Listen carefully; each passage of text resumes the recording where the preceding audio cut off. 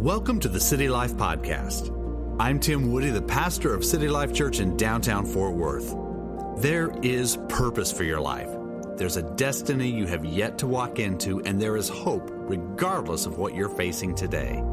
I encourage you to open your heart now to what God will be speaking to you over these next few minutes. God's Word. So I have two locations that I'd like for you to find in your Bible. First is Genesis chapter 15. We're going to start at verse 1. We'll do that one first. And then after that, we're going to take a look at a couple of verses in the book of Isaiah. So we'll look at Isaiah 55. So Genesis 15, Isaiah 55, jot those down so you can be ready for it. This is a part of a series that I've entitled Ready for the Unknown. Now, the unknown is, it's out there for every single one of us. What might happen? What's down the road? And that's what this series is about. It's about being ready for the unknown. But faith, I'll just tell you right off the bat, faith and belief makes you ready for the unknown. Faith and belief makes you ready for the and the trouble with us is every single one of us, we struggle with faith, we struggle with belief to some degree. So we're taking a look at the life of Abraham, and Abraham was a man who believed. He had faith, and he had this faith and belief that actually transformed his life, and the same thing will happen for us. And I believe that when we pray and when we believe God, that miracles will happen. And it also happens as a result of how we treat others. So today's message is entitled God's Covenant. God's Covenant. It's the second part of my series here. I mean, how many times have you wondered if God's actually going to follow through with what he promised? And again, most of us have struggled with that, wondering, God, are you actually going to follow through here? And the truth is, God's timing is not our timing. God's ways are not our ways. He doesn't think like we think. His methods are not like ours, which then causes us sometimes to have what I call a low view of God. And that's not good. That needs to change. Like we sang this song a few minutes ago, great are you, Lord. Great are you, Lord. Great are you, Lord. And that's really the emphasis of today, because God is great, and he is powerful, and he is active in our lives. But let's take a look back at Abraham. All right, I asked you to turn your Bibles to Genesis chapter 15. I'm going to look at verse number 1. Let's read through this passage of Scripture in your Bibles. It says, after this, the word of the Lord came to Abram in a vision. Do not be afraid, Abram. Important words. Don't be afraid. I am your shield, your very great reward. I love that. Don't be afraid. Don't have fear. Don't have anxiety. I'm protecting you, and I'm your great reward. But Abram said, Sovereign Lord, what can you give me, since I remain childless, and the one who will inherit my estate is Eliezer of Damascus? And Abram said, you have given me no children, so a servant in my household will be my heir. And then the word of the Lord came to him. This man will not be your heir, but a son who is your own flesh and blood will be your heir. He took him outside and said, look up at the sky and count the stars, if you can indeed count them. And then he said to them, so shall your offspring be. And Abram believed the Lord, and he credited to him as righteousness. I mean, what an incredible moment that would have been. God used this phenomenon of nature that we experience quite often, not too much here in the city, but we experience it. But he used it to declare his power and his majesty and his promise to Abram. Now, last week I told you a little bit about some travels that I've taken to the Grand Canyon, and I talked about my trek into the Grand Canyon. And throughout the years, as I was reflecting on that, there have been really three spectacular events where I was just mesmerized by God and the majesty of his creation while there at the Grand Canyon. And whenever I go, I think I've told you this before, I like to go to the Grand Canyon North Rim. Very few people go, maybe maybe 2% of the people who visit the Grand Canyon actually go to the Grand Canyon North Rim. That's where I like going. And that's about 8,200 feet, and that's where you're camping. The air is kind of thin. You're really on a mountain, although it doesn't look like a mountain, but you're up really, really high. And on this particular trip, it was early June. I had one of my sons with me, and the temperature was about 70 degrees in the afternoon. And we had gone into this huge lodge. There's this is a very cool 1950s era lodge that sits out on the Grand Canyon, right at the rim, and it feels like you're going back in time. But it has these massive windows at the end of the lodge where you look out and you can see into the canyon. And we were standing there watching it, and I noticed some clouds coming in from the northwest, and these clouds were just like rolling in. I watched it like that. It just looks so incredible, seeing those clouds roll in. But as they began to roll in, I watched as they hit the rim of the canyon. And as soon as they did, these clouds began cascading, swirling and cascading straight down. So it was this bank of clouds, and all of a sudden they just swirl and start going down. It was frightful. It was majestic. I wished at that point we didn't have like cell phones that recorded video. I'm just standing there looking at this in amazement. Like I could take a picture, but nobody would see anything like this. I've actually many times gone to the internet and run searches to try to see if I can find video of that kind of phenomenon happening. I can't find it anywhere, but I know what I saw. I know what I experienced. And in that moment, I just felt the grandeur of God, like God and his majesty, and seeing this downdraft and all these clouds tumbling into the canyon. And I was thinking, I certainly wouldn't want to be in there right now. Another time when I was on a hike with one of my sons up on the rim of the Grand Canyon, we were on this hike, and we'd been hiking for a few hours. We came to this wonderful place where there are these huge boulders that are sitting right on the rim, and you can sit on these boulders and look out over into the canyon and just see everything. Incredible view. And while we were there, I was just sitting there snacking, having our drinks and relaxing, and I noticed something flying. At first, I thought it was a small airplane or a glider or something. I'm like, what are they doing up there? But they're just kind of going in circles, and it got a little bit closer, and I realized at that moment that I was witnessing a very rare bird. It's actually the largest flying bird in North America, and it's called the California condor. It has a wingspan of 10 feet. This is a massive thing.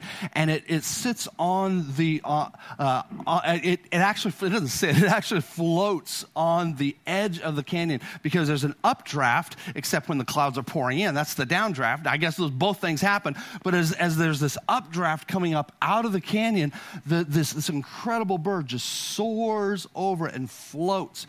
And I was stunned, and I told my son, look, we've read about this before as in our preparation for the trip. That's a California condor.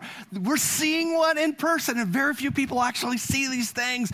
So it was a wonderful moment to me because they were actually extinct in the wild about 30 years ago, and now they've reintroduced them to some areas around the Grand Canyon because they had some in captivity. We got to see one. It was so cool, but it was just an incredible moment of the grandeur of God. Like, God, you are big. God, you are so awesome. And there was a third time when I experienced the grandeur of God, and it was not on the rim, but it was down in the canyon. I told you about that hike, which was the most physically exerting thing I have ever done in my life. I'll never do it again. But we were on what's called the Clear Creek Trail, and there was this one camping area that we were allowed to camp at, and we were there. We had made it. It was already dark when we had gotten there, and we had made it there. And I just sat there and began to gaze at the stars. I began looking up at the stars. I could see some lights up on the south rim of the canyon. And where we were, it was the darkest dark I have ever experienced. Ever down there in the canyon. It was so dark.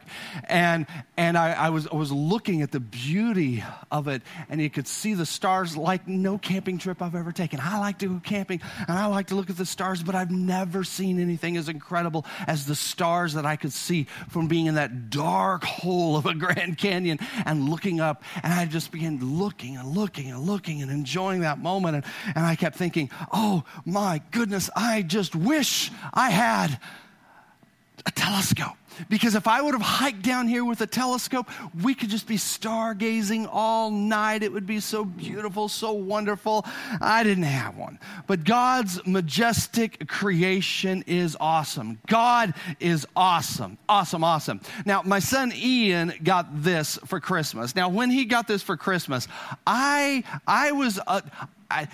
felt a little bit of jealousy. I felt like I kind of like this thing. I know it's not maybe the highest end one, definitely, but I loved it, and I've already played with it, and he doesn't even know it. And I've tried a couple of times, like, hey, let's go camping, and we'll like go and away from the city, far away, and let's gaze at the stars and look at cool stuff through the telescope. And then things came up, and I haven't been able to do it yet. But I'm going to do it, and if I don't show up here some Sunday morning, it's because I'm out camping and I'm gazing at stars. But I love that. I can't wait to get away and to do that and just to look at the stars. And you know what? Abraham had an encounter with God, like I just read about, where he did some stargazing, and that stargazing altered his life. God told him, I want you to go look at the sky, and I want you to start counting the stars if you can actually do so. And then God said, I'm going to give you a promise. You're actually going to have offspring from yourself that's going to look like that.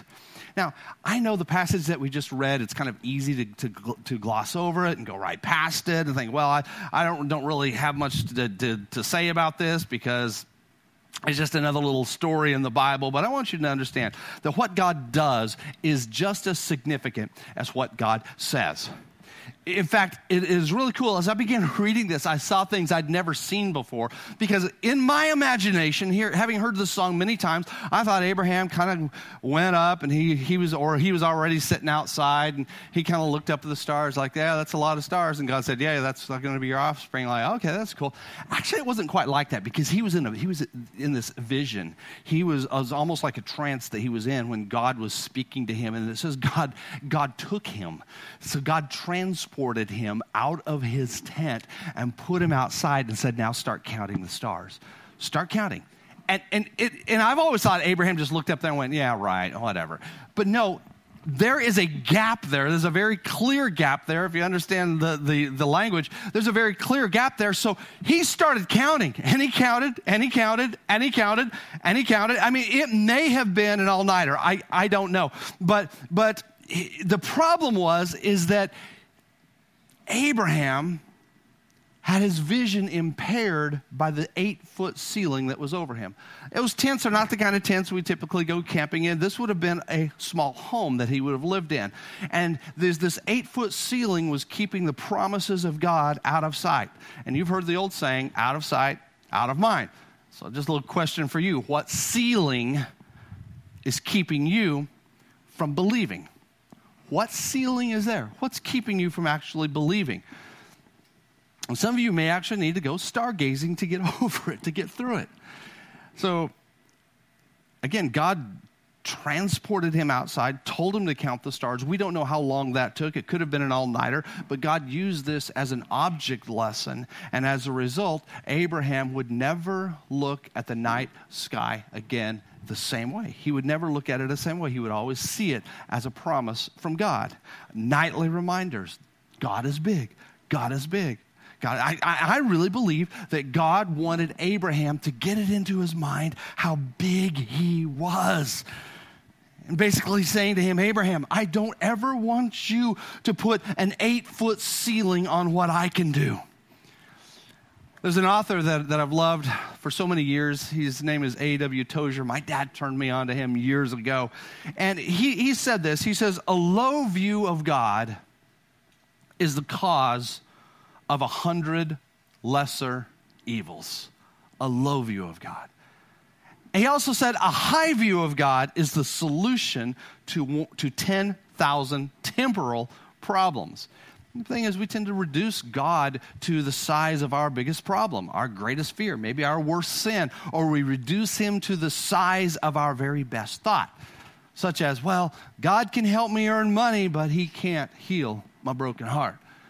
Maybe you say, well, God can heal me of a cold, but there's no way he could heal me of cancer. Or even this, God can bring two wonderful people together for a wonderful marriage, but he can't heal my relationship with my daughter. Why on earth do we have such a low view of God? You see, your biggest problem is not really your biggest problem. See, your biggest problem is this, and it's right up there, is you don't believe that God is bigger than your biggest problem. I'll say it again. Your biggest problem is you don't believe that God is bigger than your biggest problem. So what 8-foot ceilings are you staring at? What is your biggest problem? Biggest problem in your home or your career, with your finances, your health, your relationships, your family, your secret life. Hear me well. Stop putting human boundaries on a God who is omnipotent. That means he's all powerful, and omniscient, which means he is all knowing. You see, Abraham's problem was fear. That's why God said, I don't want you to be afraid. Don't be afraid. He had this anxiety. He was just filled with anxiety about the future. And his anxieties was causing him to have a low view of God. And the truth is, if he would have remained there, with that attitude, he would have been stuck. So Abraham's problem was very simple. It was fear. It was fear that his legacy would not be perpetuated. It was fear that when I die, it's over with me. Even though God promised me whatever, this isn't going to work out. You have to understand, Abraham was a really, really, really, really old man. He had no children, and one of his big fears was that his head employee, or probably like the manager of his estate, this guy was going to inherit his estate because he didn't have a son. Even though God had already said, you're going to have a son, to him, Abraham, it looked impossible because too much time had gone by. It just didn't seem practical anymore. He was anxious. He was feeling like everything was out of control. And then he was in his tent one night and he had a vision. He had this vision. And it says right there in the scriptures, we read it together, the word of the Lord came. The word of the Lord came. Now, I want you to go back in time with me in your mind, because Abraham, he had no Bible. He had no scrolls. He had no writings about God. There were no 10 commandments. There were no churches. There were no preachers. All there were just these encounters with God, these visions. There were no stories of Bible heroes, nothing. So he had nothing to base any of this on except the supernatural encounter with God. And then God delivered his word to him.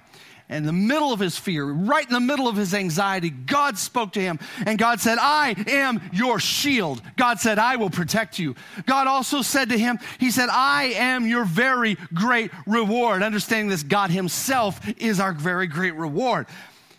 And just like it was for Abraham, maybe it's not a vision right now, but God's word is coming to you today. The word of the Lord is coming to you. And to some of you, he's saying, I will protect you. I don't want you to have this fear. I don't want you to have this anxiety. And God is saying, I am your very great reward. I want you to receive that.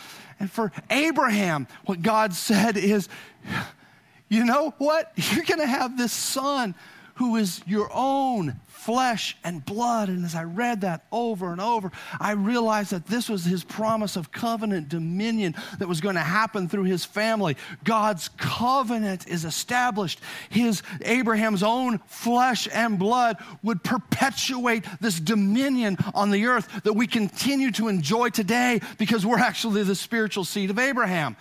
You know, there is nothing more powerful about your own flesh and blood. Really, really. I want to show you a picture here. This is my grandson, Elijah. I really love Elijah. Elijah is turning 1 year old, and he's had his first taste of cake. I know you don't remember your first taste of cake, but it is our tradition here that when a child turns 1, you give them you give them some cake with a candle and hope they don't burn the candle. They can't blow it out anyway. Everybody's taking pictures. They're never going to remember it, but that kid's eating that cake, and all of a sudden their eyes get big, like this is fun. You let them make a big mess of themselves, and it's great. But he's turning 1 year old, and I want to say, Elijah has a destiny on his life. Now, right now, he's enjoying simply discovering things like cupcakes and toys. But this boy is a perpetuation of my legacy. Elijah is my flesh and blood. He has a destiny on his life. He has a destiny on his life because of God's covenant. And because hear me well, God's covenant, and also because I have a covenant relationship with his father, which is my son. Again, there's something very powerful about your own flesh and blood with the covenant relationships that you can pass along to them. Again, today his life is all about food and sleep and play, but my legacy is established through him. He is an agent of covenant dominion. And you might say, how do you know that? He's only one. It's because I believe the word of God and I have declared that over him. He is my flesh and blood. You understand that? See, God said to Abraham, your own flesh and blood will be an agent of covenant dominion. And even though Abraham and Sarah were really old, I love it because the scripture says, like we read, Abraham believed the Lord. Abraham believed the Lord. Do you believe the Lord? Do you believe the Lord? Do you? Will you believe? Will you have a high view of God? Even though it just seems like nothing is going right. Nothing seems to be even possible at this point. Because if you adopt this high view of God, there's a reward for you. With Abraham, it says that he credited it to him as righteousness, which is really, ultimately, it is believing in the impossible. Believing in the impossible is righteousness. And as New Covenant believers, we know that Jesus is our righteousness because you look at Jesus like, wow, how did all this happen? How could God come in the flesh? How could God do all of this? Wow, how can a person give his life for me and make my sin go away? That just seems impossible. No, but we receive it by faith, and so we believe in the impossible. Therefore, we have righteousness, which is Jesus. You know what? We're a lot like Abraham. We are his spiritual descendants, and God has established covenant with us, and it is active right now through Jesus Christ, our righteousness. Now, a lot of Christians are afraid of God abandoning them because of their sin issues. And I touched on this last week or a couple weeks ago, but God hasn't. God has established this covenant with us. And that's not a word that we use very much anymore because it's a hard word. It's a challenging word. But it's a beautiful word if you really understand it. See, Abraham messed up so many times with his own family. He messed up. He made some big mistakes. I love it because earlier, prior to the service, we have what we call congregational pre-service prayer. And during that prayer time, LaVonda was leading us in prayer, and she was praying about some of Abraham's missteps, some of his misdeeds, some of the stupid, I'm just telling you, let's just call it stupid things he did, sinful things he did, and God just redeemed that. God turned it around. God didn't abandon him. Now, you see, I have covenant relationship with my wife, Rebecca. I married her, and when I got married to her, the preacher said, you're marrying her for better or for worse. And I said, yeah, okay, all right. Which means we are bound to each other. We will stick it out, whatever it is. And I have covenant relationships with my sons. They can mess up, and they can mess up bad, but I will always love them. I will always be there for them. They are my flesh and blood. You see, I also have covenant relationships with certain others. And when we have these types of covenant relationships, it opens the door for the supernatural work of God to flow through us. Now, I want you to understand this. God does this for us. God gives us a covenant, and God doesn't set something up that is contractual. Now we understand contracts in this era, in this world, because so much of our life is made up by contracts. Some people see marriage as a contract, but I don't. I see it as a covenant, because a contract says, well, if you make me mad, if you don't fix my meal the way I like it, or you don't come home at this certain time, or if you don't provide this for me, or if you don't do that, then I'm getting rid of you, and I'm going to find somebody better than you. So there, that That's how the world does that a lot. And some of you have experienced it and you know exactly what I'm talking about. That's a contract. I'm giving up on you because you didn't hold up your end of the deal. But God says, no, with a covenant, it's different. It's different. And what it means is that God loves us and he will not reject us because we have the blood of Jesus through us. In fact, we are like the flesh and blood of God. He is not going to reject us. So love is at the center of covenant relationships. See, contractual relationships, they're basically fear-based because you are held in fear and under certain conditions that if you don't do these certain things, it's all going to be over. For example, I have a contractual relationship with an organization that's a bank because I did something really interesting. I financed a car. I did. I financed a car. There's nothing wrong with financing cars. I'm just doing this for theatrical purposes here, but I financed a car, which means that I have to sign a contract with the bank. And this bank, when I signed that contract, they made it clear that if you don't pay money on this car, if you don't pay for it, we're going to come take it back and it's going to be ours. So you better do your part and we'll do our part by letting you have it. Okay? That's a contract. That's a contract. And God doesn't do that to us.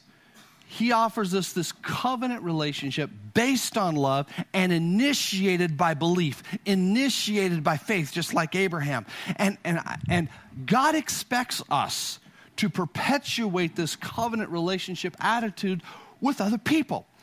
And I believe, first and foremost, it starts with your spouse. It does. And I'm not teaching on divorce today, but I've given teaching on that before of why God doesn't like divorce. I know the world says, well, your Bible says God hates divorce. Well, he does. I mean, who likes it? Who likes it? Oh, well, you're right. Okay, then why is God not going to like it? He hates divorce, but it says the reason he hates divorce is because he wants this righteous seed. He wants godly children. He wants us to have children that are going to fear the Lord. And when families break up and disintegrate, it hurts, and it hurts the kids more than anything else. And some of you are children of divorced families, so you understand that. You know what I'm talking about. So that's why I want to start off by saying the covenants begin with our spouses, and I believe that they extend to our other flesh and blood, to our children, and it continues and it perpetuates. And then we can also be selective and have covenant relationships with other people, because a covenant relationship is beautiful. That's actually where I'm going to challenge you.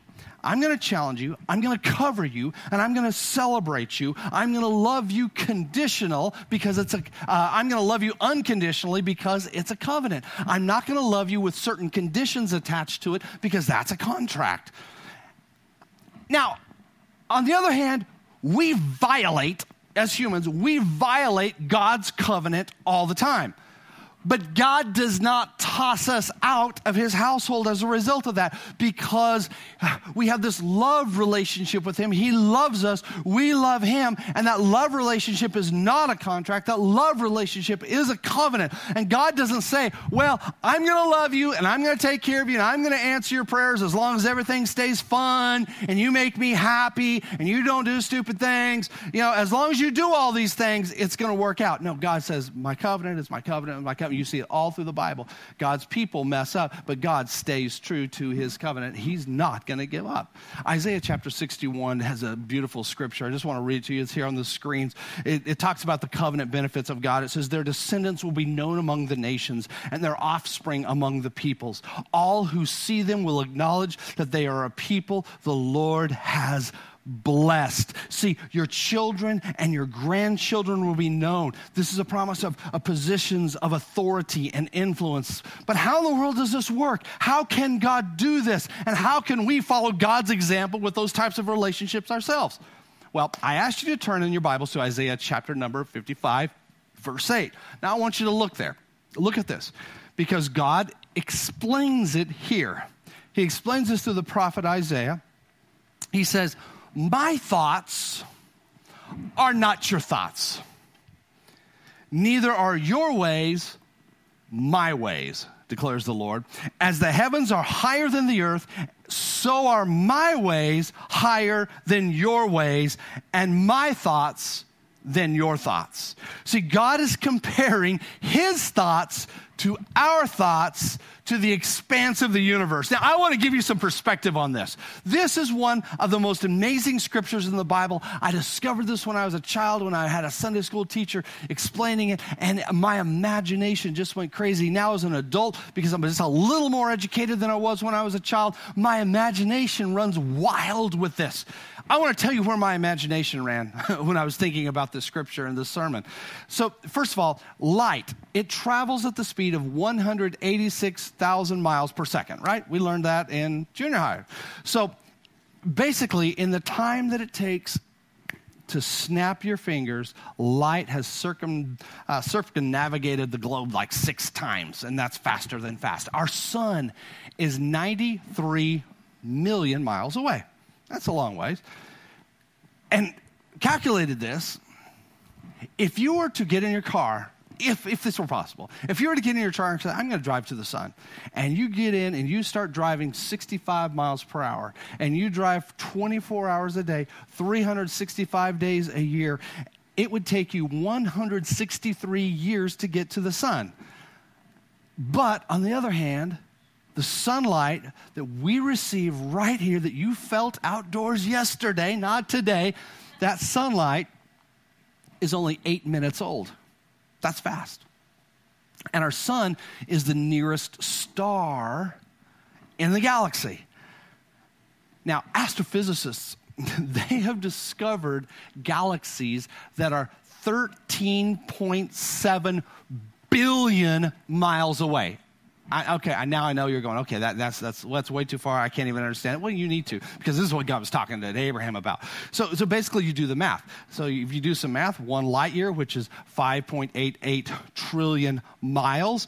So the nearest galaxy is 13.7 billion times 5.88 trillion miles away. That means that nearest galaxy is actually 86 sextillion miles away. You can't comprehend it. And that's the beauty of it, and that's what God wants us to see. And no, you can't comprehend this.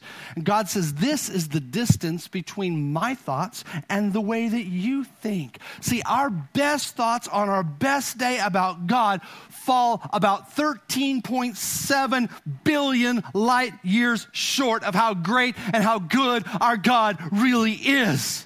You see, we underestimate God because we keep a little ceiling over our head. We underestimate God by 13.7 billion light years. Or to rephrase, here it is. God is 13.7 billion light years greater than your imagination of him. Imagine. See, that's why I want to go stargazing. And he has established a covenant relationship with little us. And therefore, we have this love relationship with God. And now we have entered into this realm of infinite possibilities, which gives me a good reason to memorize this scripture, and you should memorize this as well. When I had young children, this is one of the first scriptures they memorized, and here it is. I can do all things through Christ who strengthens me. How can you do it? Through Christ. And what's he going to do? He's going to strengthen you. Maybe it's time we start doing a little more stargazing. Maybe it's time that we adopt this high view of God. Maybe it's time for us to actually really believe what we're preaching about. Romans chapter 4, verse 19 gives us another glimpse into what was happening with Abraham, and I want you to look at this because this is beautiful. It says, against all hope, meaning there isn't much hope, Abraham in hope believed. I love breaking this down word by word. I'm not going to take you through the painstaking agony that I go through in studying this, but I love this. Against all hope, Abraham in hope believed. Now, because he believed, look at what it says. There's a cause and effect here. He believed. Now, why did he believe? Well, it goes back to the tent. It goes back to him looking at the stars. He believed and so became the father of many nations, just as it had been said to him, so shall your offspring be. And without weakening in his faith, get that, without weakening in his faith. He's not going to it wasn't a burst of faith in the moment. without weakening in his faith. He faced the fact.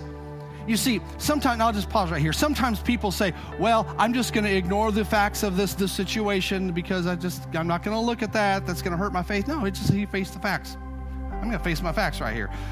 It says he faced the fact that his body was good as dead.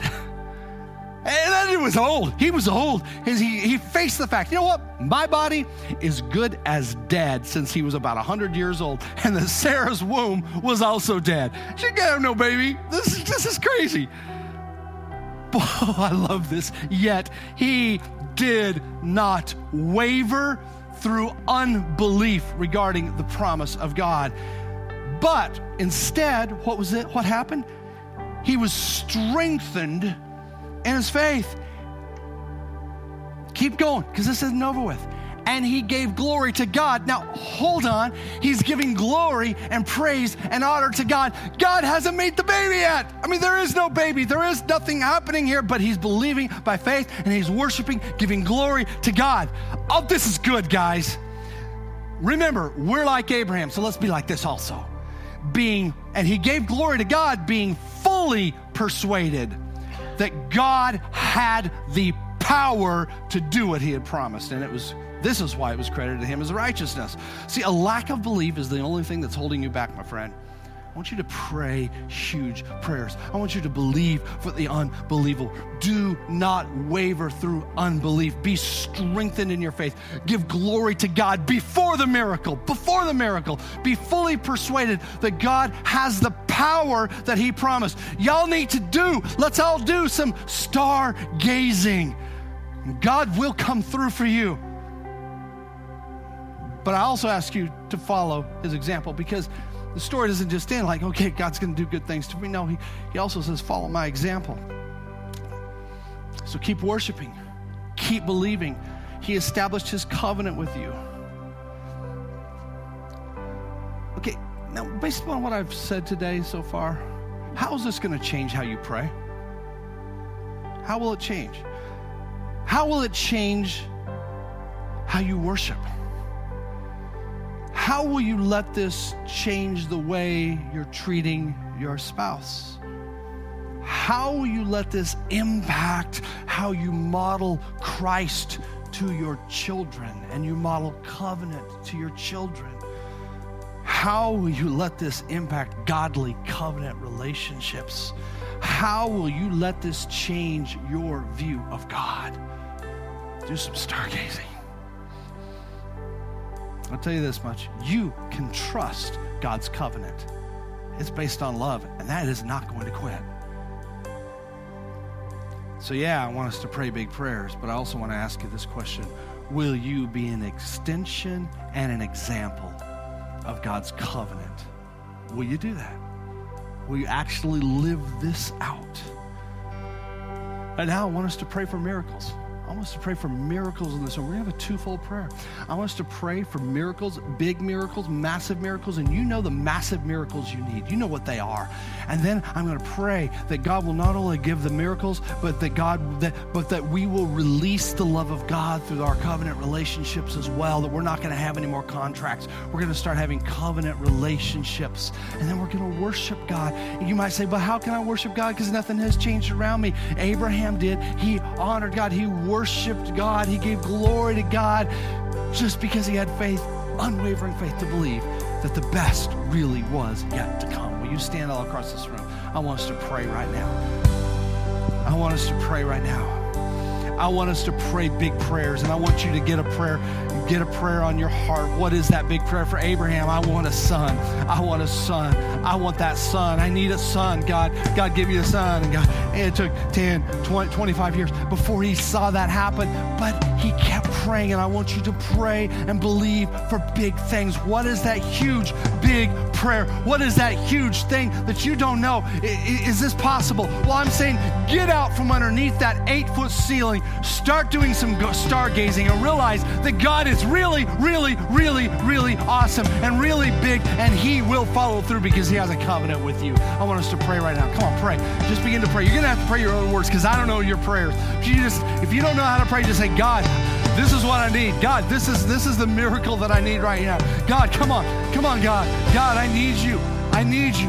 I need this miracle. God, this is what I believe you promised. And Lord, I'm going to stand in faith. I'm not going to waver. I'm not going to have unbelief. I'm going to keep on going. I'm going to keep that smile on my face. I'm going to keep my eyes lifted up. I'm going to keep doing some stargazing. And I'm going to remember that you are almighty. You can do anything. You can do anything. And I thank you for it, Jesus. I thank you for it, Jesus. I thank you, God. I thank you, God, that your ways are higher than ours, that your thoughts are higher than ours. You think and operate on a completely different plane. So, God, help us to be connected to that, even though we don't understand it. By faith, we're connected to that. And God, we believe. Come on, pray for those miracles. Pray some big prayers in this room right now. Let this be a house of prayer. Jesus said, my house shall be called a house of prayer. I want you to pray. I want you to believe God for miracles. If you're watching online, I want you to pray and believe God for massive miracles. Massive, big prayers. Big prayers. Big prayers. Big prayers. Big prayers. And God, I thank you, Lord, that you not only answer our prayers, but you give us covenant so that we can also have covenant love for others. God, I pray that we will be people that will truly release the love of God. Truly release the love of God. I pray for it for marriages. God, I pray that marriages will be healed in Jesus' name. Marriages are healed because of covenant power falling into those marriage relationships where the husband's not going to walk out, the wife's not going to walk out. They're going to say, we're going to stick together. Yeah, this has been a terrible situation. Yeah, this isn't what I expected, but I'm going to stick with you. And I tell you what, watch God do miracles in homes. Watch God do miracles in families and with children. With your children, I just pray. Come on, pray right now for your children. If you have children, pray for them. If you have grandchildren, pray for them right now. Oh God, I pray that our love will abound toward our children and grandchildren the same way that covenant love that you have for us is. They are our flesh and blood, God. God, I pray that they'll be blessed, that there will be this blessing of God that will be perpetuated generation after generation. Lord, as we spoke earlier and as we prayed earlier, God, that you will do this. You will do this. Our descendants will be known among the nations, their offspring among the peoples. All who see our kids and our grandkids and our great-grandkids will know that they are a people blessed by the Lord because of the covenant relationship that we have in Jesus' name. Bless through us. Bless through us in Jesus' name. Bless through it in Jesus' name. Thank you for tuning in to the City Life Podcast. If you're interested in attending our Sunday service or would like more information, go to citylifefw.org.